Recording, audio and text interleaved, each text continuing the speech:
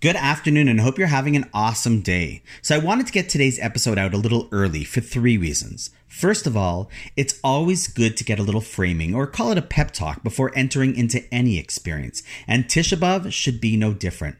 Second, because there's a very surprising halacha that once Tisha B'Av starts, we actually don't study Torah. The primary reason given for this is that Torah study is such an enjoyable experience that we withhold from that on Tisha B'Av because we're in mourning and not supposed to engage in pleasurable activities. So for the same reason that we don't shower, have intimate relations, eat, we also don't give ourselves the pleasure and opportunity of learning because it provides joy to our hearts. Crazy, a day where you're not allowed to learn Torah. Small caveat, though, is that you can learn things specifically relating to the destruction, as that arouses a greater sense of sadness and loss, unlike the usual learning that we do, which is supposed to be inspiring and totally enjoyable. And finally, I want to share with you what might just be the most important word that summarizes all of Tisha B'Av and the Jewish journey, and that is Eicha, the name of the Megillah, the first word, the scroll that we will be reading tonight. The word Eicha loosely translates as, how could it be? It's such a powerful word that encapsulates a shock, pain, disbelief. As we reflect on our enduring situation as a people still suffering the pains of the exile, we ask, how could it be, God? How is it there's still so much pain, so much anti-Semitism, so much assimilation, so much existential threats to Israel and the Jews, which, let's be honest, we felt over the past few weeks more acutely than we have in a long time. Eicha, how is this all possible? Why is this happening, and why is this our reality, and for so long? The question's real. It's one that must be asked of God. If we believe that there is something special in Judaism, we believe that there's a special connection to God as a chosen people, then is this what we expect? Ayeka, how is this possible, God? It's a great question, an important question. And I'd like you to hear, not just with your ears, but with your neshama, with your soul, this important answer. I've mentioned in the past that there's an intentional reason why the Torah does not come with vowels. And while we have a very clear tradition on how to pronounce them correctly, each word, the deeper sources of Jewish wisdom teach us that it's also because words that have the same letters, even if pronounced differently, still carry a deep connection to each other. And that is why they are comprised of the same letters, indicating that they are made up of the same stuff, the same DNA.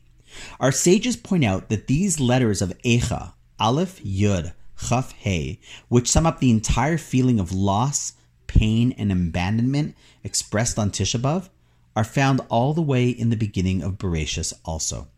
If we go back to the first story in downfall in human history, Adam and Eve eating from the tree, we find these exact same letters, but pronounced differently.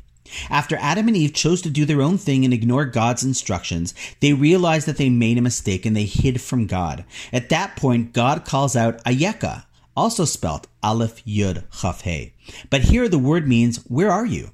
It's a strange thing for God to ask.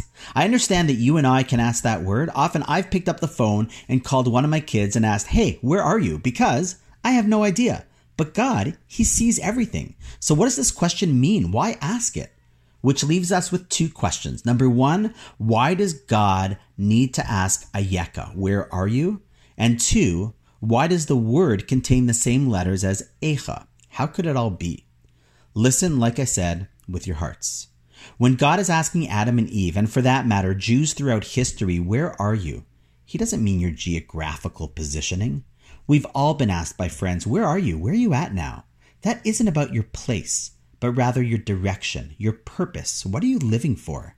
Adam, Eve, I dropped you in paradise. I said we would be partners in filling this world with goodness, love, spiritual connection, and have an intimate relationship with each other. Where did you go off on your own and start doing your own thing? Let me ask you, Ayeka, where are you at in committing to this destiny?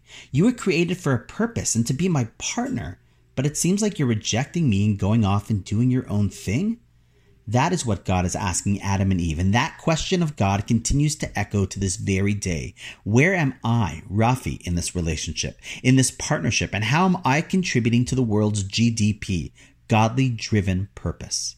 When we go off and say, hey, I'll just take from that tree, I'll do my own thing, and I'll go off on my own, God isn't asking because He can't find us. He's asking, hey, do you know where you are? Where you come from, and more importantly, where the life you're living will lead you in your future generations? And now we can answer the second question as well.